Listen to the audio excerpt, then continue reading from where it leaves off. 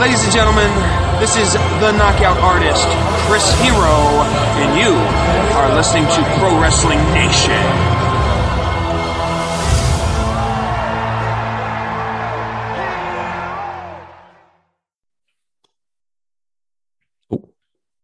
What's up, you guys? Welcome back to the podcast, Pro Wrestling Nation. I, of course, am still your host. My name is Funky Sam Medina. I am super honored to be here with these two amazing comedians. Ladies and gentlemen, we have the host of the Capital Punishment Show, the king of puns himself, Damian Harmony. How you doing, Damian? I'm doing great, and thank you for recognizing my title. I defeated Haku for it, so I definitely earned it. I came in after Harley Race had already gotten his hernia, but I'm still holding that title. So, well, if it's a king of puns, though, wouldn't you beat Haiku for it? Yeah, I hit him with the poetry in motion. It was a weird combo. It was a custom character. Hell yeah! You are a comedian based out of Sacramento. I am. You host the Capital Punishment Show. Tell us about Capital Punishment a little bit. Oh yeah. So myself and Daniel Humbarger, another local comic, we set up a pun tournament, essentially, where different comics and or improv folks and or people who are just good at puns compete tournament style, like WrestleMania 4. And then the winner gets on to take on me and Daniel in a boss battle. So, and basically it's if you take 8 Mile and combine it with dad jokes, you basically have our show. So how did you, your love for puns come about? I stutter and my brain overclocks. Like I think really, really fast. So I'm always planning out the next thing I'm going to say. And in my house growing up, if you did not have something valuable to say, you didn't get to talk. And when and my parents, they took no mercy whatsoever. And so the only way I could work my way in there is if I could make them laugh, because then I had some conversational value as a 5-year-old. In fact, the first pun that I can remember was in a first grade homework assignment where you had to fill in the talking bubbles on the on the comic. And I made a World War II Nazi pun having to do with worms. So, oh yeah. There was a bird talking to a hole in the ground, and it said, "Worm, why don't you come out here? All your friends are here." And then there was silence on the other side, and then it was, "Worm, your friends are getting killed out here. It's like Worm War One." And then the next one, the worm comes up, and he's got a helmet on, like a knight, and he comes out and he says, "Where are they? I'll kill those Nazis." I mean, I wasn't historically accurate, unfortunately, but yeah. And I spelled Nazis Notseyes. I mean, it's really just hack material. But the fact was that is written proof of my punacity. Nice. Yeah. Do you incorporate a lot of puns into your comedy? At first I didn't. I had a different style, but then once Daniel and I got the show started, I just started kind of like developing puns just because out of practice. And then it was, you know what, if I ever have a dead spot in between jokes, if I ever need a transition, if I ever need a tag, I started doing that. And then I started combining that with the style that I'd had, which was kind of, I don't know, it's long and suffering. But I was, telling longer form jokes. And then I started realizing, oh my God, if I could pay them off with a pun at the end, people would get so mad. And that was better than the silence. So I kept going with that. And that became kind of the brand, to the point where like overseas now on pun tournaments, people will like do a long form pun. And the hosts on other pun shows will be like, "Oh, you had 400 more words and you got a Damian Harmony pun." Oh, that's funny. Oh, it's awesome. I wrote a pun for one of your shows one time. I was watching when Jessica Roberts was on it.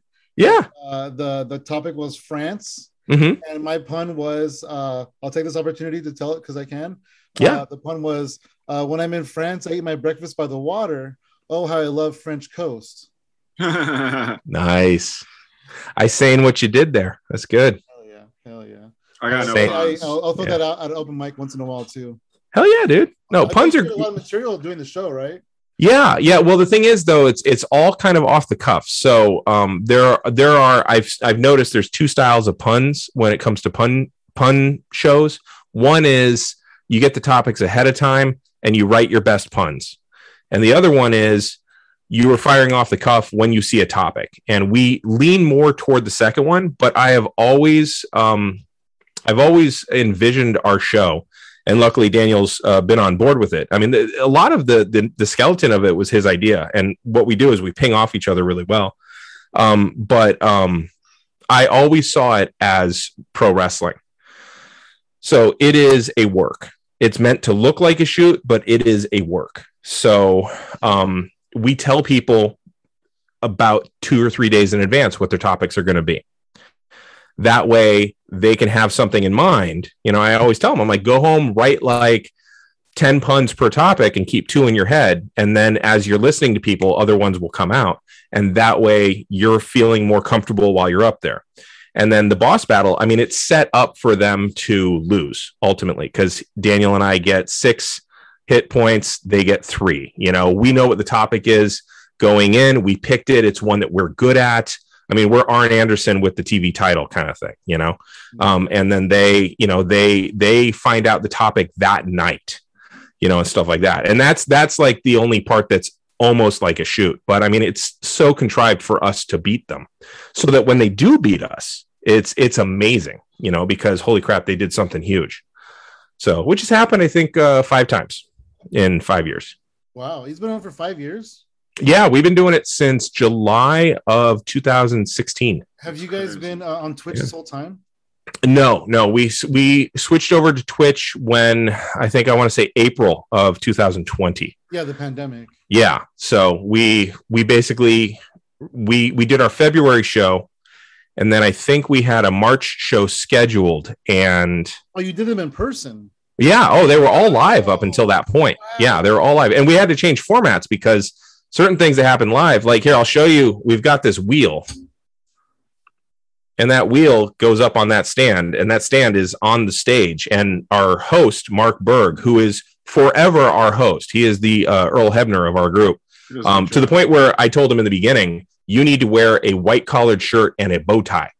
Like, I was like, I want you to look like a wrestling referee from the 80s. Wow. Yeah. So I had him doing that, and he adjudicates everything. He hosts it. He's just perfectly built for it. And the funny thing was, we'd originally had him as a contestant. But he like came to us that night. He's like, I don't really know how to do these things. Like, are you sure? And we said, actually, our the guy that we had picked as a host bounced. Do you want to just take over hosting? He's like, oh yeah, I could do that. And Mark has this affect about himself where he's like, hi, I'm Mark Berg, and I mean it's perfect for the thing that we were doing. I mean, absolutely perfect. And I even had a local comedian come up to me and be like, okay, but when are you going to get a real host? I'm like, we found our real host. He's like, I don't know, man. And then he watched and he's like, don't ever change that host. I was like, yeah, I know. I know what I'm doing. But yeah, it's so in the live format, it was all that. In the online format, we've added a tag team match, and there were a few things that we did in the live format too before we really dialed it in.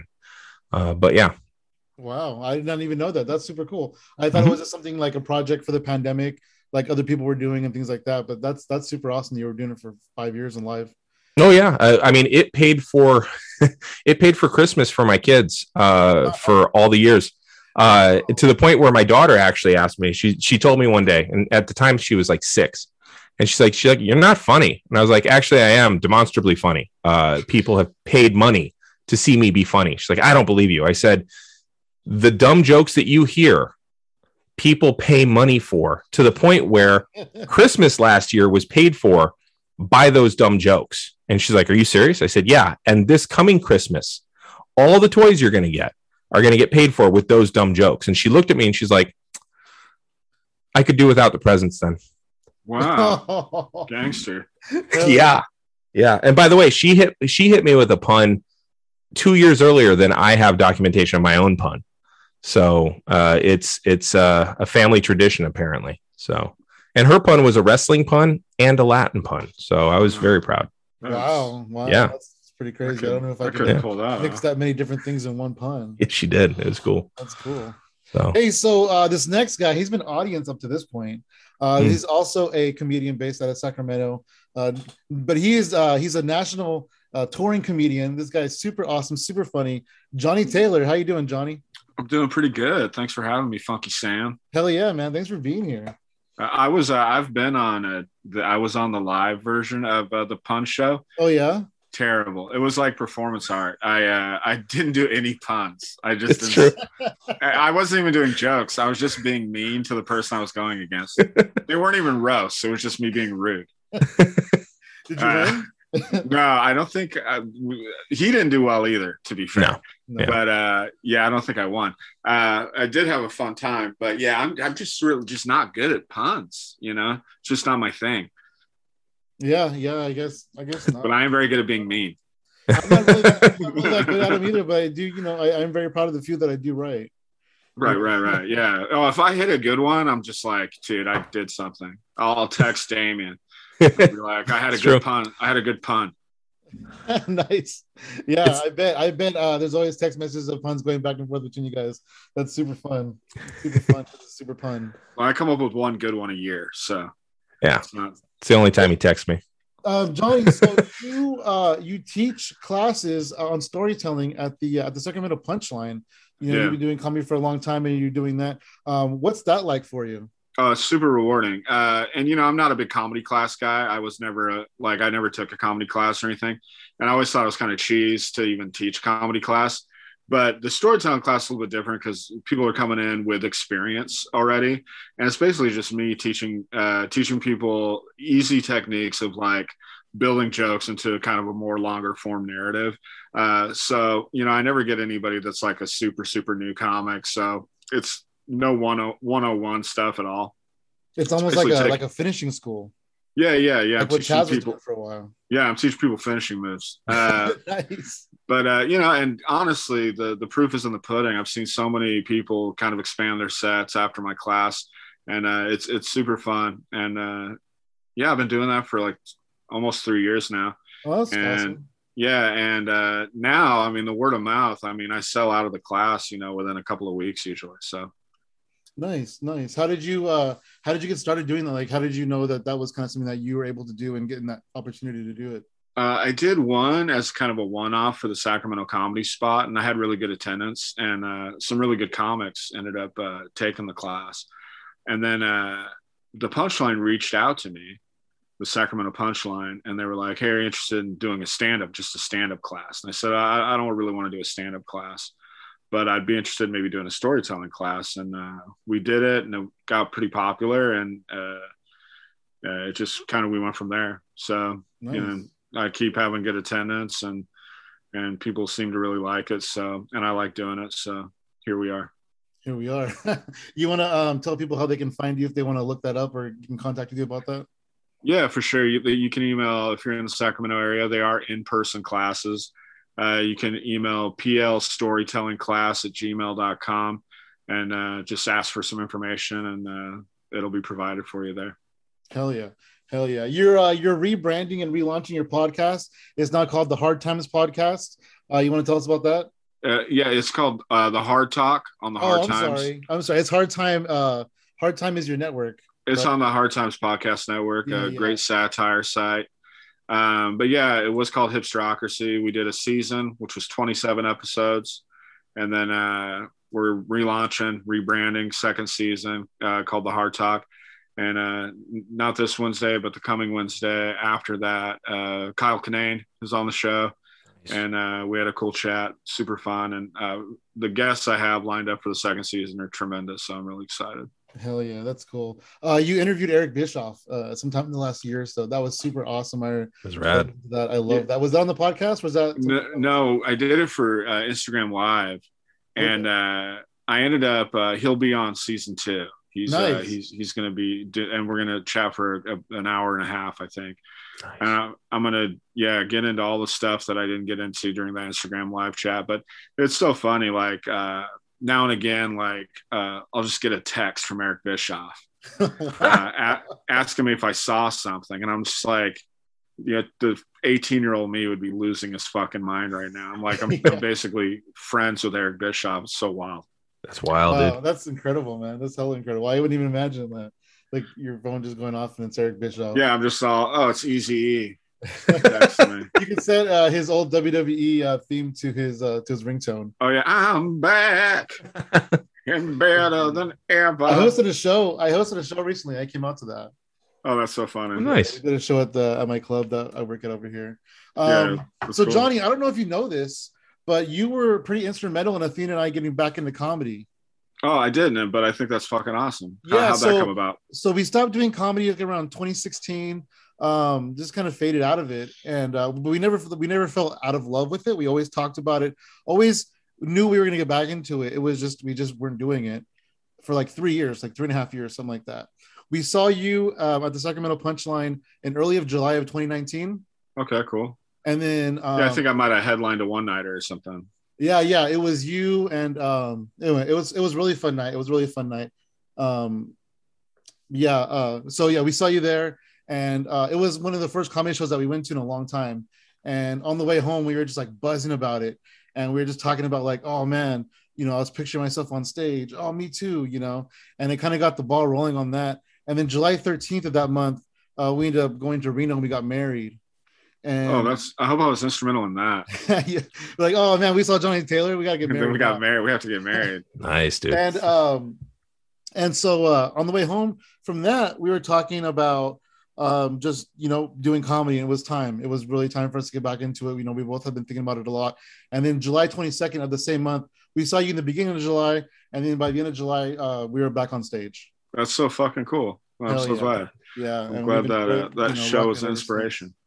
Great, yeah, dude. Yeah, definitely. It was like that night. It was just the first time in a comedy show in a long time, and it just felt right, And then, of course, the world shut down. And then the world shut down. Shortly thereafter. People ask me about that though, and my take on it is I'm glad that I was able to do comedy for like 6-7 months before the world shut down, because I don't think I would have gotten back into comedy on an online capacity without having been back on the scene. That makes sense, dude. Yeah, got that hunger. Yeah, right. Online comedy. Had that drive to do it. If online comedy could be so hard to like. There's no give back. Like there's very little. Oh my god! Yeah, I did a couple of shows with. Yeah, you did our first show in April of 2020. Oh yeah, I did. I think I did okay on that show, but yeah, it was a fun show. I did some shows with Brian Posehn, and those ones were like 1,000 people would be watching. Wow. And those ones seemed cool because, like, people had their mics on a little, like, I think a handful. There was a degree of like give back, but man, it's I did a few of those where I was just like, I don't know, man. Maybe this just isn't my path anymore. You know what I mean? I think I might have to bail out on this. The weird thing about Zoom is like there's a delay. There's like a 5 to 8 second delay. So from my mouth to your ears, there's a good 4 or 5 second delay. And then when you laugh from your mouth to my ears, there's another like 4 or 5 second delay. So it's me telling a joke and then 10 seconds of silence. And that can be that can feel like a long time sometimes. Yeah, see, that's normal with puns. Like with my puns, it takes people 10 seconds to get it. And then there's this ripple of like laughter and then anger and then acceptance. Like they go through the 5 stages of grief. It would go 10 more seconds. Yeah. 20 seconds is far too long to wait. Yeah. Well, yeah, there's that idea where, one of the first things you kind of learn in stand-up is like, don't step on your dick. You know what I mean? Yeah. Like, let it breathe for a second. Don't get right into. But on Zoom, if you have that delay, like it seems like you're really not stepping on your dick. And then if you wait a beat and the laugh actually doesn't come, you look like a real idiot. So yeah, Zoom, fuck it. Anyways, we're on Zoom right now, so I can't talk to you. They're gonna shut us down. I know. God, if there's one ththing I wish I could have invested in, go back and just before the pandemic, this company, dude, I invested. I made a little bit of coin off Zoom. No shit. Right when when the pandemic started, I invested in Moderna, and I invested in Zoom. You're serious? I swear to God, and that's awesome. I made several $1,000s from those investments. So you couldn't have texted me that. You just wait until you get a pun. All right, cool. That's fine. Exactly.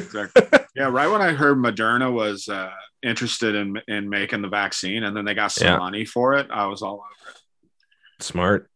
It is really smart, actually. I'm gonna go back in time and tell myself to do that too. Get the almanac like smart. Biff. Yeah. Get the almanac. Hell yeah. Damien, you have a podcast too. I do. Your podcast. Yeah, it's called A Geek History of Time. And my partner Ed Blaylock and I, we're both teachers. So we just lean toward pedantry anyway. And we sit there and teach each other about a thing that's geeky and then the history that it connects to. Oh, wow. Yeah. So like one of the first topics that I tackled, like we our first episode was, and you know, it was because we're sitting there at a D&D game and we're just like riffing back and forth about some historical aspect that ties to D&D. And so we were like, we should make this a podcast. We're two white guys with beards. I mean, we have the starter kit already. Let's do this. And so we did. And the first couple episodes, we talked about the Comic Book Code Authority. And we just basically a history of it and what it tied to and on and on and on. And how my dad hated Adlai Stevenson because of the Comic Book Code Authority and how you could trace that lineage and all this. But then like the first major topic that I pulled up was, I was like, all right, I'm going to connect the territory system of professional wrestling to the lost cause ideology of post-Civil War Reconstruction historians. And that was a 5-part series. Yeah. I'm like, I'm out. So after the Civil War, there was a vested interest in people in the South specifically to make it so that they didn't lose and make it so that they weren't fighting for the wrong thing. And so they started lying and rewriting history that way. And I was able to tie that to specifically how the different territory is shaped up in professional wrestling. So you might notice that in the best example would be in WCW, giving it away for free. In WCW, the main champ in the 70s and 80s was Ric Flair, right? It was always a heel and it was always Ric Flair. And Ric Flair was always billed as being from either Charlotte, North Carolina, which is a rich people town, or he's billed as being from Minnesota. They didn't even say what city. He's just a northerner. Either way, he was super rich and he was an interloper and he always had this cadre of guys around him. He held the title all the time. And while Dusty Rhodes did the Dusty finish and stuff like that, if you look at the other guys who challenged for the title, there were always Southern guys, usually blonde, but that was just kind of what was going on at the time. And they almost always failed. And when they would succeed, they would lose it the next week. Yeah, like Ronnie Garvin. Like a month and a half. And then like literally, I think 46 days later, he got beat for it. It was just insane. Like, or Wildfire Tommy Rich, or, you know, even Kerry Von Erich. There's exceptions for that anyway. But it was always, how do we get it back on Rick? Because in the South, the territories were heel territories, as in a bad guy is always a guy who's a northerner or a rich guy who keeps cheating and finding ways to take back the rightful victory. And the guy that you follow is the guy who failed heroically because it's a lost cause. Whereas in the North, specifically New York, because in Detroit, it was a little different because Detroit is basically people who lived in New York but liked racism more. So they'd move west. But in the North, in New York specifically, you either had an ethnic hero or you had just a Superman. And that was basically it. And so a good guy almost always held that title. And it was because the North had a righteous cause and they had overwhelming superiority in a lot of ways. And they held off this snippy, nasty, mean South and put them in their rightful place. So in the North, it was much more that comic book motif, that idea of the right person wins, whereas in the South, the wrong person won, you know, and in the North, it was the right person wins because he is stalwart and all this kind of stuff. So, I mean, that's the 2-minute version of a 5-part, so many, many hours episode that kind of discusses that. And then I get into like how the railroads brought it west and what happened down in the South and the Southwest and how Puerto Rico is very different than Mexico and stuff like that, but how a lot of it ties to the Civil War specifically. I want to hear a 5-hour explanation of that with the wrestling terms. Yeah, I think that'd be great. Yeah, Damien can. I don't know if you know this, Sam. Damien can't enjoy anything casually. It's not within himself. No, it's not. It's not in him to enjoy anything casually. Johnny learned that when he was on our podcast. I was on the podcast. I was just like, I think the best example. So we were talking about A Quiet Place, and he had this huge like theory about how there's this kind of internalized racism of this in the small town, and these kind of white savior types. And I'm just like, the whole time I'm like, yeah, the whole time I was watching, I was just like, what if one of them farts? You know, and that's the difference in how I look at things and how Damien looks at things. Nice. It's true. And like, I was sitting there, I'm like, oh my God, I never thought of that. Like, it's like, so Look at every possible scenario except for the fart. I've got reams and reams about how, this is you know, like where we could figure out that this was and what a nuclear family represented and all this stuff. And, you know, how the monsters were dark in color and stuff like that. And he's like, yeah, but if one of them farts, that's how I couldn't get into it. And I was like, yeah, the whole time I was separated from it. You just threw it all out the window with one word. Yeah. Damien, tell us how your love for wrestling came about. I lived in San Francisco and I was 4 years old. And I was watching KOFY TV 20 San Francisco. Hell yeah. So if anybody's a Bay Area brat who's listening to this, you might remember big time wrestling. Hell yeah. And AWA came on there too. Okay. And the first AWA I ever watched, I was like 4 or 5 years old, and it was Playboy Buddy Rose, Pretty Boy Doug Summers against the Midnight Rockers. Dude, wow. AWA, that's an AWA tag match if I've ever heard one. Yeah.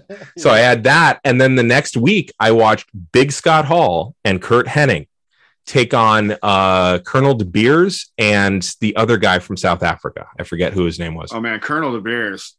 Yeah. He was not hiding his racism at all. That was, no. You could not have Colonel De Beers today. Oh, my God. Oh, it was and I great. loved it, too, because they'd be like, sometimes they'd introduce Colonel De Beers and they'd be like, from Reno, Nevada. And you're like, I thought this dude was supposed to be from South Africa. What the fuck are you talking about? Like, somebody actually was just reading off his actual one sheet. Right. Like, he actually lives in Reno. They're like, his W-2 form. They actually accidentally doxed him. Right. So. I think it was full address. But so I watched them, and then I had a neighbor come over, and he showed me, I think it was like Saturday night's main event. And so then there was a corner store that was a rental store. It was back in the day where you didn't have Blockbuster. You had like corner store rental stores. Okay. And they had the first 3 WrestleManias on VHS. And so I watched WrestleMania 2 first. And it was the first thing I remember seeing besides SD Jones versus King Kong Bundy was the first one I remember really seeing was the Battle Royale. Oh, yeah. Where Andre and I was mesmerized by the Hart Foundation, which I get a kick out of the fact that like my first exposure as a very young boy was when Bret Hart and Shawn Michaels were breaking in tag teams. Yeah. It was, so just accidental, and also some other incredible wrestlers too, but like those were the ones for me. So and then I think I watched it out of order. I watched 2, 3, and then 1 for the WrestleManias because. Like Johnny said, I can't enjoy anything casually. Yeah, and that's the same. I mean, that's the same era that I started watching wrestling in. Was right there, right? 80, 85, 86, right around there. It was a couple years later, but yeah, around there too. Yeah, it was. I mean, my first my birthday party in '87 was we ordered WrestleMania 3 on pay-per-view. Oh wow! And yeah, so I had been really into it since the beginning of probably like '86. The first match I ever saw, I remember, was Terry Funk in a squash match on WWF. It was like he had just got to the territory, and he was just about to feud with Hogan. And that Hogan feud was super short lived because I don't think they even knew what they had with Funk at the time. So. And he was tagged with Hoss Funk for a little bit. And Jimmy Jack Funk. They had a whole bunch of Funks for a minute. Whole funkin' family. They did. Because I remember my stepmom let me rent the Wrestling Classic. Was it? It was that tournament that JYD won. Yeah. And Funk was in that, and he did this straight up heel thing with Moondog Spot. He's like, I don't want to wrestle you. You don't want to wrestle me. Let's just go. And then he, double crossed him and then accidentally, flipped him into the ring, and Moondog went on, and then Funk came out and was challenging Hogan. So it's you and I like had very similar orbits as far as that went. That's pretty cool. Yeah, wow. I remember renting the Wrestling Classic too on VHS. Yeah. And I was a huge Savage guy back then. Yeah. Because it was Wrestling Superstars was on Saturday mornings. Yeah.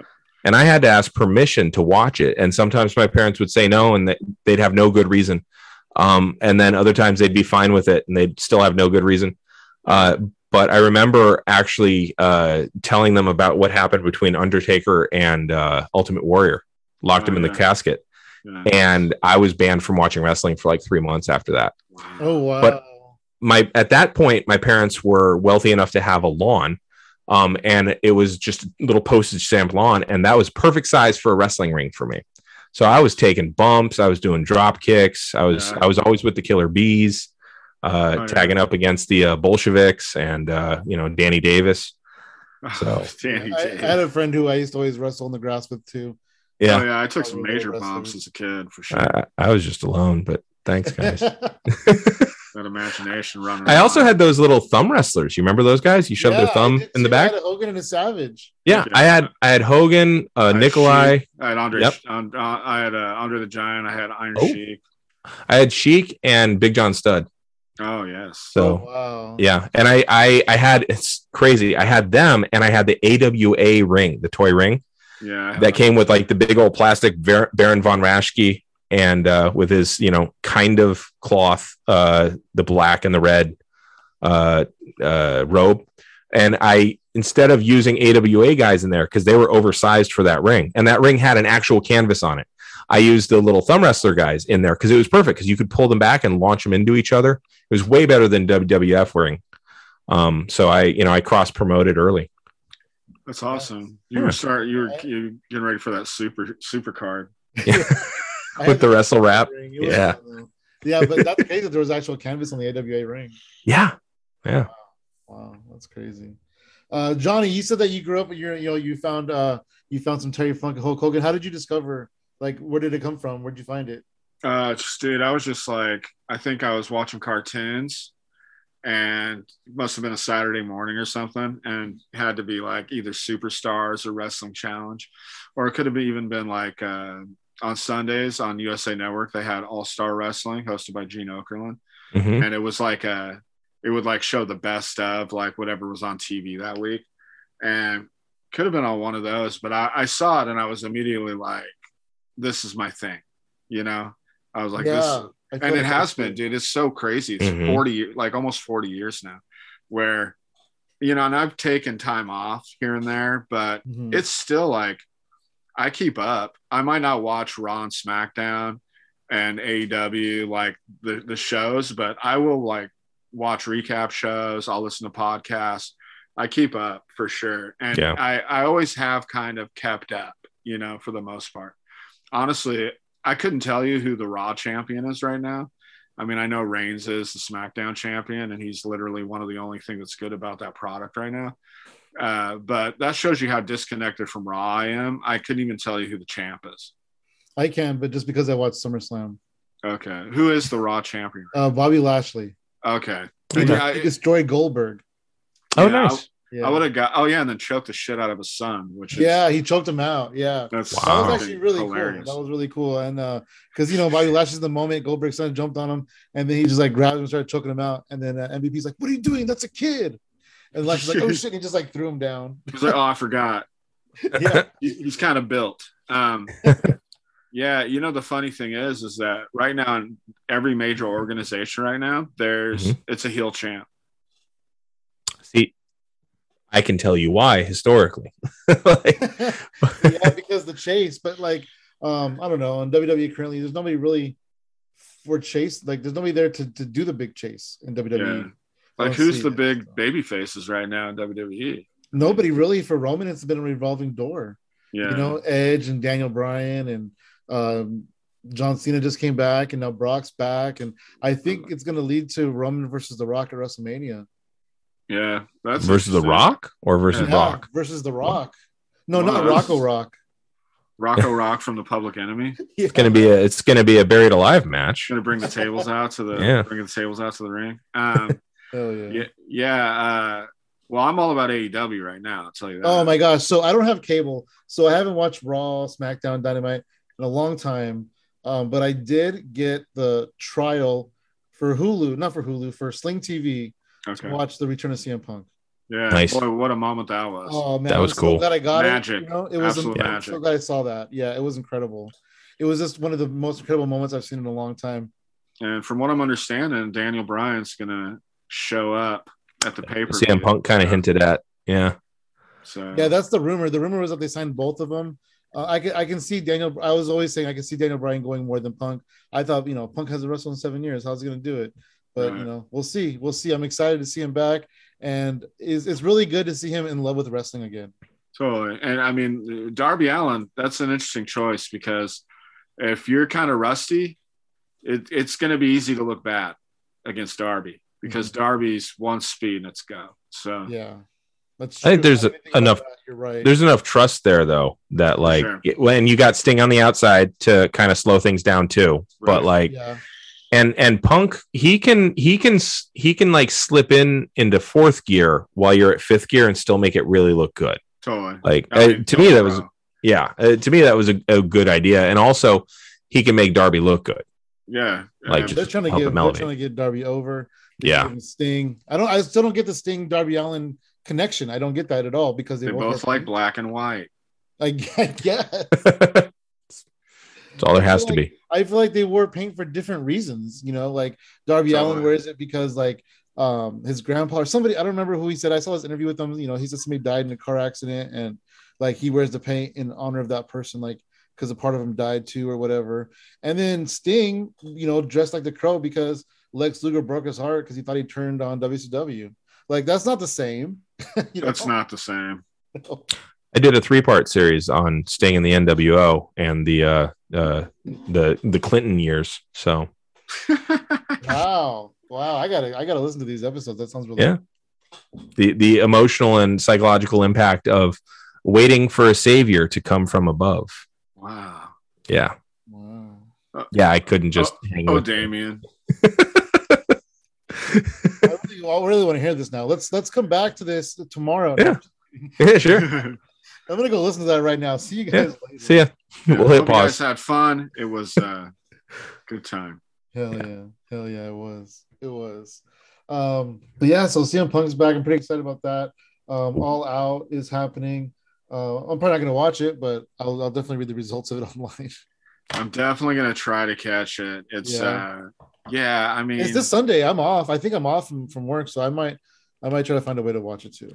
I like how we've kind of come full circle to how it was in the 90s. Like in the 90s, I would look for, because internet was pretty nascent, but one of the places I would go quite often were different wrestling websites to find the results of the pay-per-views Yeah, me too. on Monday morning, so that when I watched Nitro and Raw, then I would know what had happened. And now we're back again where I don't watch regularly. I'm like Johnny, I keep up, but that's about it. And I'm checking the boards again, and it's funny how 20 plus years later, my love for it has not changed, but circumstances of life have absolutely made it where I'm doing the same thing again. Right. Yeah. It's like I found a new church. Like, yeah, I mean, that's the same denomination. Were you on the message boards and stuff back in the day? Like, I used to be on Wrestle. What was it? It's WrestleNet.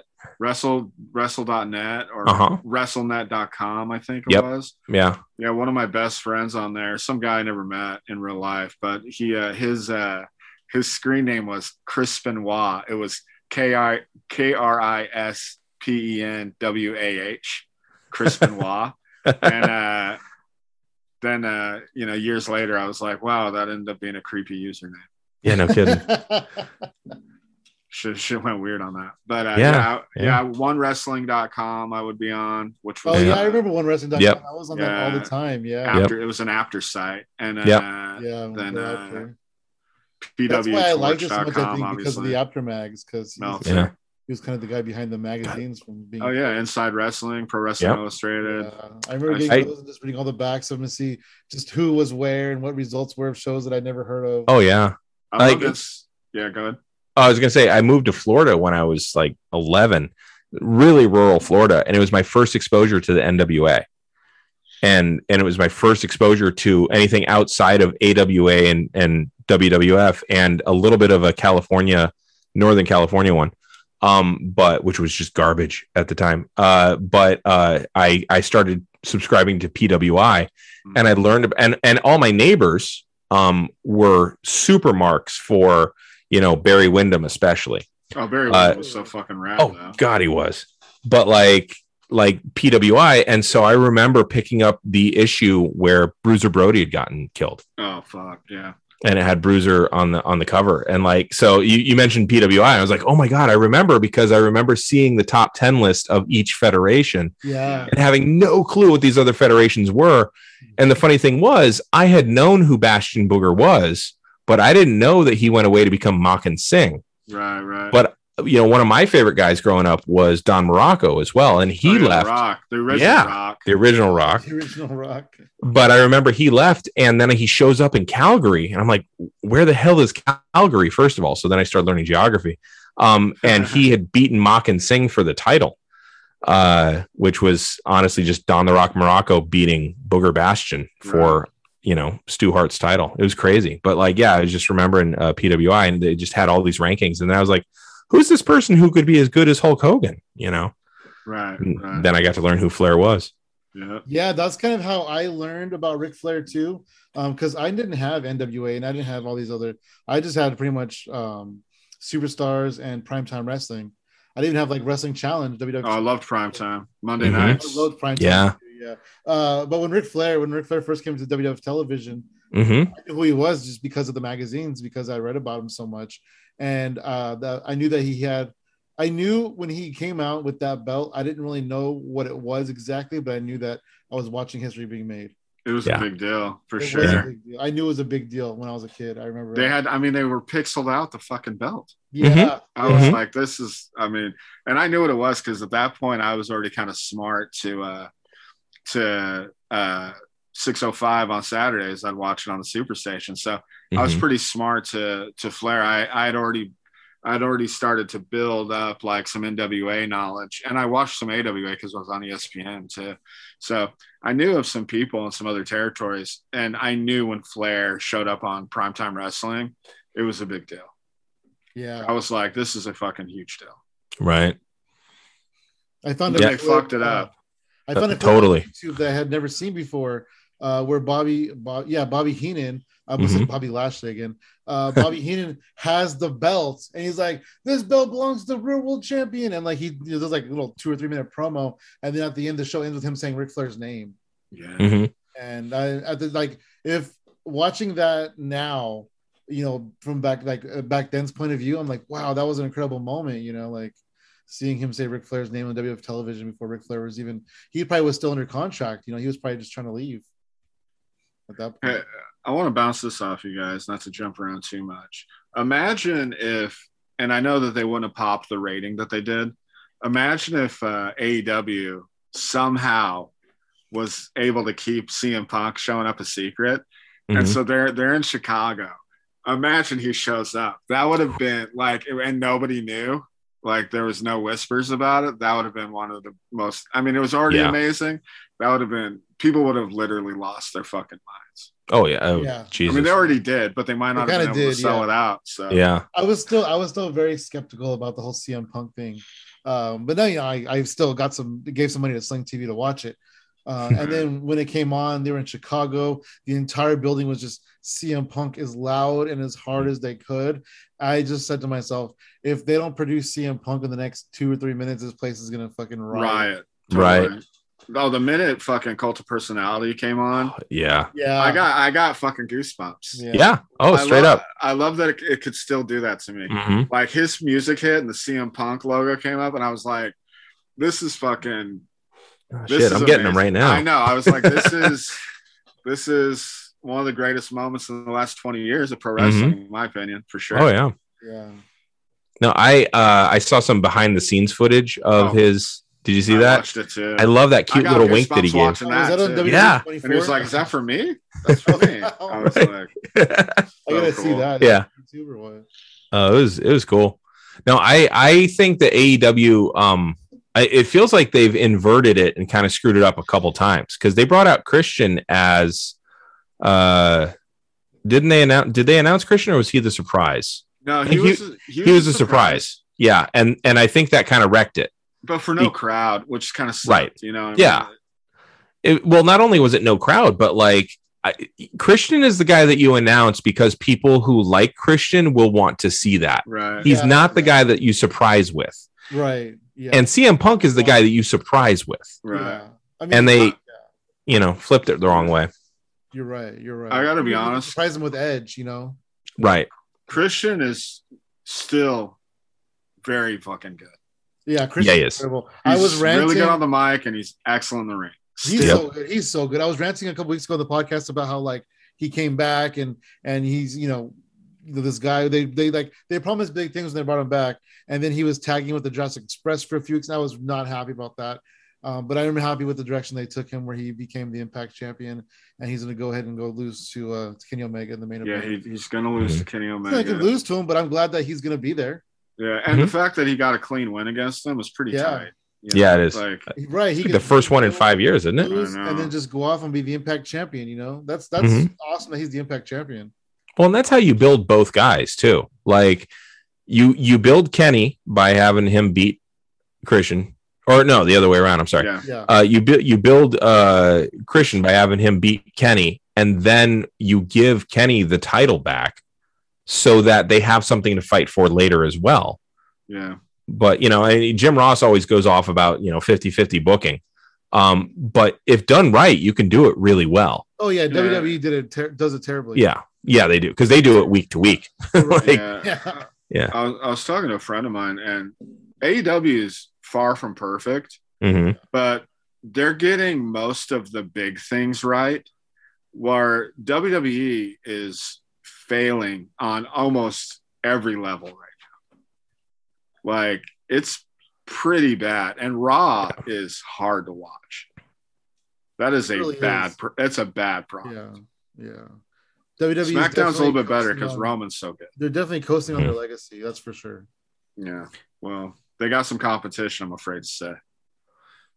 It's legitimate competition. Well, I mean, right now AEW is competing with NXT.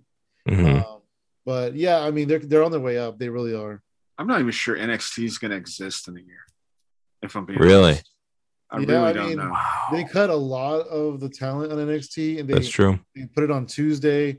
If USA says no more, and who knows, they might. NXT seems to have turned into Thunder. It's kind of worse almost. Jeez. Which is sad because I really like that product. I really did too. Oh, that had some of the best wrestling ever in like the mid 20 teens. Like I remember, before I had the Pun Show, Johnny would text me about wrestling shows. Yeah. And he's like, dude, you have to watch Bayley and Sasha. You have to watch that. Yeah, like, they were so good. Oh my God. Did you guys go to NXT WrestleMania weekend in 2015? I didn't, but I did go to WrestleMania. Yeah, we went to NXT, and it was Hideo Itami hit the first GTS in WWE. And that place just came unglued. It was amazing. Nice. Yeah. It was Finn Balor against Neville was the main event, and then Hideo Itami came out and hit Neville with the GTS. Yeah, dude, it's like, and I'll tell you what, Seth Rollins cashing in Money in the Bank at that WrestleMania. Oh, that made that's to this day is one of the top 5 moments I've ever seen. Yeah. Oh yeah. So without that moment though, that would have been a pretty not great WrestleMania. It would have sucked. Yeah, but, it's funny. Like I saw Seth, so we had pretty decent seats, and like I saw Seth Rollins emerging, and I was like, he's gonna cash in. And when he hit fucking the curb stomp, I was like, yeah, they just saved this entire fucking pay-per-view. They really did. They really did, because after that moment, you left buzzing, and I feel like if it would have just been paint by numbers, Brock versus Roman, and Roman wins and whatever, boo, and then he flips us off and walks away. It would have been kind of deflated the crowd, and we all left buzzing though. Everybody left buzzing. That was such a moment. It was. I remember too, because like if you take some of those matches in isolation, they're really good. Like I still really enjoy just remembering Randy versus Seth from earlier in the night, which to me that made the Seth part even better. Because again, the fact that they put Orton over was in retrospect made it even cooler. The night that Edge won the Money in the Bank, he cashed it on John Cena. He lost earlier in the night too. It was in a similar fashion. And I think that's a really good way, because then whoever beat him, there's your second natural, because you're going to have a rematch for the next pay-per-view, but then your next feud is the guy who comes back and is like, I already beat you. I mean, it's just, that's easy. Yeah. Also, Orton hitting that RKO in the coolest way. That was such a good spot. Yeah, that was so good. The RKO. I like that better than his RKOs against what's his name, Evan Bourne. Yeah. That was just so stunty to me. Like, you know, talk about another guy that had so much talent that they absolutely fucking didn't do anything with. I'm still bitter about them letting Billy Kidman get fat. Like, but I feel like even though Evan Bourne didn't really have much of a career, he still kind of opened the door for indie talent and Ring of Honor guys. He did, for sure. That's true. He was like the first one. Yeah, for sure. I could think of. He legitimized it in a lot of ways. So, and then we got getting like CM Punk. Like CM Punk was we talked about him coming back and how he's like this amazing iconic character, and he was a guy that was never supposed to be, and his story is just amazing. And without Evan Bourne, there may not have been a CM Punk. Yeah, I mean, I remember the two guys in the early 2010s or late 2000s. The two guys that I would read about from like the Indies or Mexico was Bryan Danielson, and Mystico, and Mystico ended up being Sin Cara in WWE, the original Sin Cara, and just could not get over, and it was just a botch fest. And then Bryan Danielson, we know what happened to NXT and the whole nine, and then became I don't care what anybody says, as far as white hot baby faces go. I always say 2014 Daniel Bryan, I challenge anybody to show me somebody that was as over as he was in 2014. He was so fucking over. Yeah, I mean, he had baseball teams leading their stadium in the yes chant. That's true. They were showing like sports and Hunter Pence. Yeah, dude, he was next level. Yeah, and it's a shame that he had such a kind of a short run due to the fact that he got hurt. But 2014, he was getting the fucking Road Warrior pop. He was every time he came out. Yeah, especially when they weren't giving him the title shot and the fans were kind of rebelling. Oh yeah, WWE, that was like some of the most amazing stuff ever. Yeah, when they had that like brought all the champions in the ring, and then people are literally just screaming Daniel Bryan and doing the yes chant. Like, they wouldn't even let anybody else talk. Yeah. Even Shawn Michaels was like, I mean, they like this guy, But Shawn Michaels looks at Daniel Bryan as like a student. So he's just like, this is one of my guys. So yeah. I completely forgot about that. But they were just like this Daniel Bryan, and nobody else said anything. It was just all for him. That was amazing. Yeah. Well, I think to see the AEW's reaction to Daniel Bryan. I think it's gonna be interesting. And what music they choose for him too, because like CM Punk's was iconic because, and his was, I mean, it was called the Personality. It's probably gonna be Final Countdown. Oh, that was his Ring of Honor music. I think Tony Khan can afford it. Okay, yeah. Tony Khan can afford anything. Oh yeah, Tony Khan his dad's got that money. Yeah. I don't know though. I liked the Flight of the Bumble or the Wagner. I think that got people going too. That might be available too because I think that's stock. I think that. I think that's just a licensing fee. I forgot that was his theme. They might be able to get that because that's probably not something that's like. Was that Flight of the Valkyrie? Is that what it is? Flight of the Valkyrie. Because I mean that gets people like. I really do think like the Yeah, gets I love people that. like up and going. And I really do think that like when you've got a guy like that, because part of it was his music, and same thing with CM Punk, because like because I mean Owen Hart was goddamn amazing, but his music was awful. I Never mean, did. just dog shit. And you know, I love, you know me, I'm a Bret Hart mark, but like his music was about a level below where it should have been for him. Yeah. Whereas I like, agree. you know, like Taz got way bigger pops than he deserved because partly because of his music, and Brock continues to get good pops because of his music. You hit the right few bars in the beginning, Yeah. and you can really elevate a guy. And I think That's that interesting. Yeah, good Edge theme music goes a long way. Edge, you know, the You Think You Know Me, boom, that gets everybody up, you know, and you get the Daniel Bryan, everybody up, CM Punk, everybody up. Christian never got a big pop for that. Tell you what, Chris Yeah. Jericho always had great theme music, and his Yep. theme in AEW is more over than he is at this point. Yeah. The countdown, you know, was really cool for Jericho too, because that Oh kind yeah, of the Break the Walls Down, Mhm. iconic theme song. that Oh, kind yeah. of people made them be quiet for a couple seconds, and then you Mhm. got the extra pop when they were able to pop for him. Yeah. Like hold it back for a couple seconds and then let it go. Mm-hmm. Yeah. Triple H has Yeah. always had amazing Yeah. entrance music too. Well, and Mankind, like when he finally was like uber over, it was because he had the car crash music. Yeah. Like not Yeah. because, That's but a like, That's a really Yeah. catchy song too. yeah, it is. Like it's so funny because like on my Pun show, we always have people come out to entrance music. Again, I think of it as pro wrestling. So I'd always ask people what they want as their entrance music. And I would always pick a wrestling theme for entrance music. And for that exact thing, I want people like hearing that pop.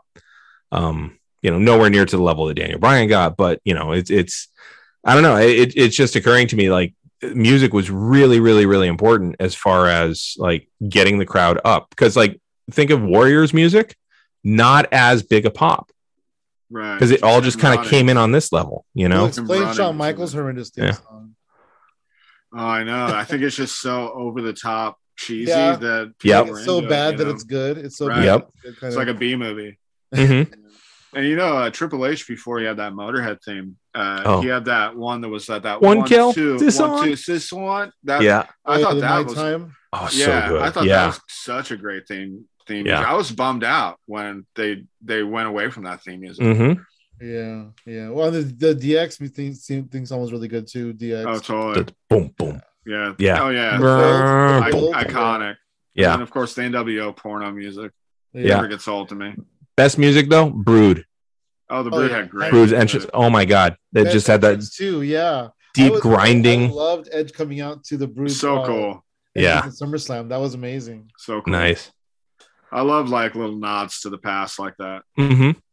Yeah. It reminds me of like you remember when Kurt and Sean had their match at Mania, and Kurt was like, "Well, I'm going to do everything in 4 weeks that it took Sean his whole career to do," and he fought Marty Jannetty, Yeah, I remember. and then Sean comes out and rescues him, and then they have a tag match the next week, and poor stupid Marty Jannetty, but Party Marty. Party Marty.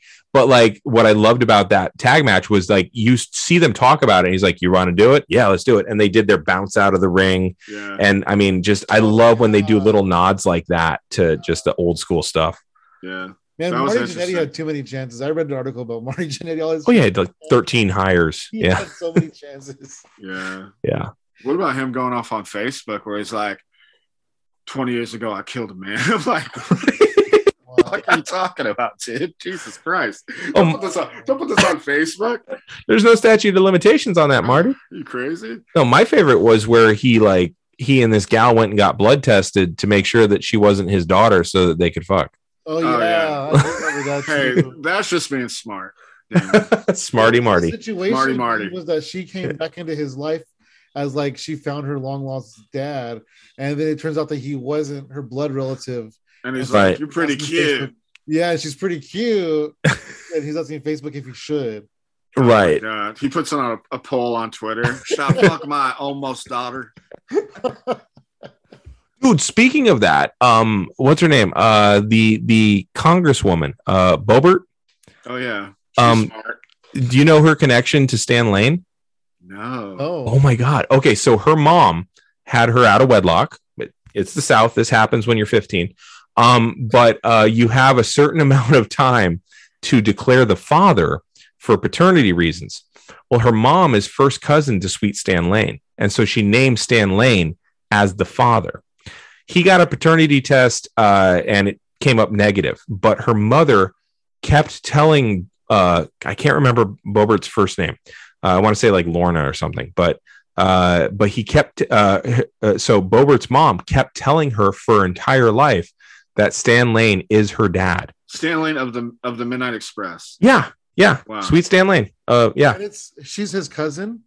Yeah, she would be his first cousin once removed because she's one generation down. No, but the woman, the mother is his cousin. Oh yeah, his first cousin. Wow. So he has repeatedly like shown like, dude, paternity tests don't lie. Like, here we go. And she, of course, what a shock. She doesn't believe science. But she also got her GED just a few weeks ahead of getting elected. Again, awesome that she got it. That's fantastic. Yeah, but but at the same time, when she also believes that Sweet Stan Lane is her dad, despite all evidence to the contrary and consanguinity, I kind of wonder where she got it from. I got my GED for the same reasons. I had a job I wanted, and I was like, I need to get my GED to get this. And but I was 16. Right. And it was Borders. Yeah, exactly. It was Tower Records. I was 16. I needed a job. Yeah. Like that's part of her campaign. I got my GED, y'all. Yeah. So again, no shade on that, but it is kind of a fun little detail in the wrinkle. Her getting her GED is one of the only things I like about it. Yeah. Like, she followed through. Right. She did. Stan Lane is my father. No, I'm her cousin. Oh man, Sweet Stan Lane in the news. Yeah. I did not think I would ever think of Stan Lane again. Right. I think I know Stan Lane more from commentary than I know from wrestling. That's funny. Yeah, Stan Lane was a real good looking dude back in the day. Yeah, he was. He was 80s good looking, but yeah. Well, his cousin sure thought so. Yeah. There you go. She thought he was daddy material. So and you know who wasn't a good looking guy? May rest in peace, Bobby Eaton. Yeah, dude, an unfortunate looking man. Who a face only a mother could love. What is with blonde men back then? Oh man, he was very, very unfortunate looking. Yeah. On that note. Okay, so ugliest wrestlers then. Ugliest wrestlers. That's where we're going. Oh man, Bobby Eaton's up there for sure. Yeah. I mean, I hate to speak ill of him because he literally just passed a couple weeks back. But yeah, he was. I'm sure he wouldn't mind. Yeah, I mean, I'm sure he did fine. Yeah. Oh yeah. He's got more than any of us ever see because of, what he was doing in the company he was keeping. Right. Johnny and I watched the 350 documentary, 350 Days. So good. And there was what's that? What is that? Oh, 350 Days? You have to watch it. It's yeah, you do. So good. It's a wrestling documentary. It's basically they interview a whole bunch of old timers. Where can that be found? I have the DVD of it. Yeah, that's how we watched it. It was on DVD. Okay. Yeah. But I'm sure you can find it on a streaming service now. I was drunk as fuck that night. Yeah, you were. Jesus Christ. I stumbled in. You just came in from Denver, I think. Drunk as shit and watched that. That was fun. Yeah. That was a good summer, man. Johnny used to come over probably 2-3 times a week for a little while because he was between houses, but not gigs. Between places to live. I'm very glamorously homeless. For 6 months. But it was But he'd come over and we'd talk wrestling, we'd watch wrestling, and sometimes he'd be just so blitzed out of his mind that he'd fall asleep. Like I showed him this really good promo where Paul Heyman goes off on Vince McMahon, and I look over and Johnny's just like passed out. And I was like, okay. And then I showed him another one on with Jim Cornette. Nobody falls asleep during Jim Cornette. Johnny's just out. Oh, but yeah, I was living hard. Yeah. But in sleep, you gotta put a good promo in front of them. There's this wild part in 350 Days. I mean, they interview Marty Jannetty, and you see how unfortunate he's become. But they interview Greg Valentine, and Greg Valentine has this great quote, and he says, they say that the Beatles had a line of gals, 100 gals deep, that they would pick from at their hotel room. He said, Ric Flair and I never got above 30. Wow. but 30 is pretty good. And I'm sitting there going like, Greg Valentine got Dude, Oh. Greg Hey, Valentine. they call him the Hammer for a reason. Dude, the girl I lost my virginity to looks like Greg the Hammer Valentine. It takes her 15 minutes to warm up too. She looks exactly like him. I'm like, we're friends on Facebook. I'll see her sometimes. And I'm like, damn, it's the resemblance is uncanny, you know. And she looked like Greg the Hammer Valentine back then, Oh man. you know. But I was taking what I could get. Yeah, when you did the deed, did you wear the Ronnie Garvin Dude, towel? I wore fucking leopard print. Like we were You're the dream team? The dream team. I was like the barber. She turned when she was ready to finish, she turned the condom halfway around to get a better angle on you. So like, yeah. Here's how bad Brutus Beefcake was. I didn't know he had a finishing move until like WrestleMania 4. Yeah, I was like, oh, he uses the sleeper. Yeah. He never won any of those matches, dude. That's true. Oh my God, that's right. Yeah. Well, he broke up with the Hammer during Mania 3, and they elevated him because he came in and woke up Roddy. Mm-hmm. And so I guess he just took Roddy's sleeper. Because he started putting people to sleep before he was the barber, though, right? Yeah, I mean that was, and then he became the barber because of that match, right? And then he put people to sleep with the sleeper and cut their hair. Yep. What a fucking idiotic gimmick. Well, and that's barber. Oh my God. On the list of his shitty gimmicks, that's actually toward the top end of good stuff. It's better than the disciple. His gimmicks, or the booty man. The booty man. The booty man. Dude, I remember when he came back as the disciple. He must have been doing roids for 6 months straight. Yeah. Yep. He came out, he was fucking chiseled. He was unrecognizable. Yeah, he was. I didn't know he was who he was for the longest time. And then I think I found out or something, somebody told me or something. And once you know, you can see it. But for the longest time, I didn't even realize he was Brutus Beefcake. Yeah, it was so weird. Yeah, it really was. It really was. The disciple. He was also the Zodiac when he got he was a Zodiac. He got the main event at one pay-per-view with Hogan. Yeah. And I think he was the Zodiac for that. He debuted as Brother Brutai. Brother Brutai. Yeah. Man, you talk about just being friends with somebody for carrying you for a super long way. Right. He had a whole career because he was friends with Hogan. Oh yeah. His whole career. Yeah. Yeah. And he's probably still living that, whatever he made off of wrestling. I bet he's got no money. No, yeah, he does. Probably not. Does he? Thank God. No, there's a picture of him and Greg Valentine sitting in easy chairs. It's so sad. It is so sad.